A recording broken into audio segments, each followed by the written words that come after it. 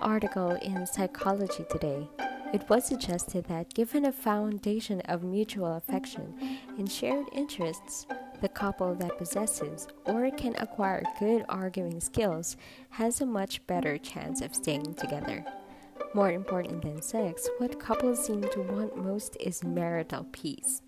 Peace from long, unpleasant argumentation that is hurting and inconclusive.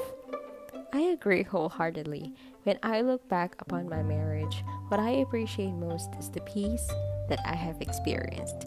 It is the harmony and the synchronization in our lives that have caused this contentment.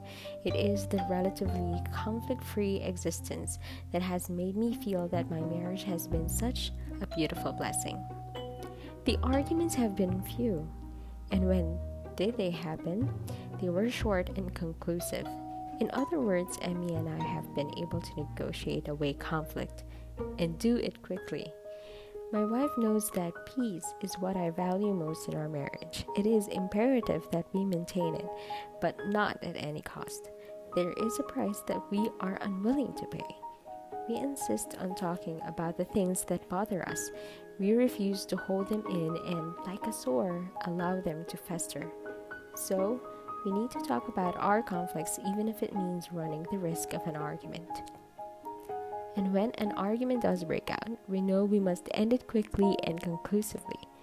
We try not to hurt and stick to the issues. We are searching for answers and not merely trying to score points. A couple may be in love. However, if their relationship is full of constantly recurring conflicts, then you can be sure that it is unhealthy. It will have difficulty surviving. A conflict is to a marriage what a blow to the body is to the boxer. Some fighters have a greater ability to absorb punches than do others. They have a tremendous capacity to absorb punishment. However, sooner or later, even the best fighter will reach his limit and collapse from repeated blows. So it is in marriage.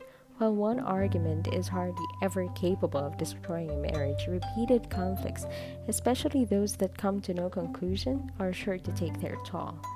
A marriage cannot take continuous pounding without sooner or later developing some cracks in its foundation. And as consistent argumentation further weakens the relationship, it becomes increasingly clear that the end is drawing near. A marriage is daily visited with conflict is a doomed marriage. It is sure to end because each wound never has time to heal. A country can handle a killer typhoon once in a while, but not every day. There needs to be moments of peace and tranquility for the damage to be repaired. A marriage that is constantly rocked with argumentation can never seem to catch its breath. No sooner is one conflict over than another begins. The unceasing stress and tension mount to a point where it becomes unbearable. There is a strong desire to have moments of peace at any cost. This is when thoughts of walking away become obsessive. Nothing else matters. Peace at any cost becomes the motto. Unless a couple can ensure that there will be long periods of peace in their marriage, there is no way that they can hope to attain any measure of contentment and fulfillment. Until peace can be assured, that marriage is in danger of dying.